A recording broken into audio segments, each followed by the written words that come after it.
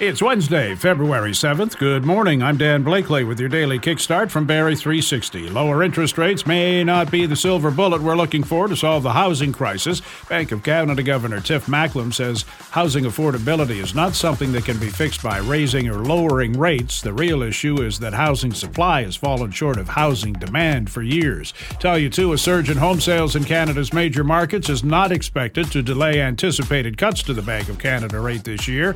An economist with RBC says while the market is starting to heat up again, we are not at a point where price increases could be problematic for the bank.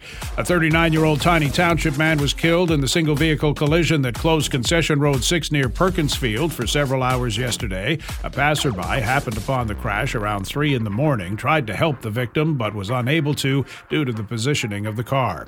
U.S. Secretary of State Antony Blinken meets with Israeli leaders today to discuss a plan from Hamas for a new ceasefire and hostage release deal. The three-phase plan would unfold over 4.5 months. All Israeli hostages would be released in exchange for hundreds of Palestinians imprisoned by Israel. However, the proposal would effectively leave Hamas in power in Gaza and allow it to rebuild its military capabilities, something Israeli leaders have adamantly rejected.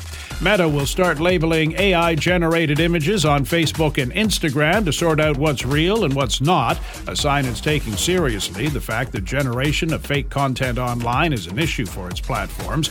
Meta already puts imagined with AI labels on photorealistic images made by its own tools, but most of the AI-generated content comes from elsewhere.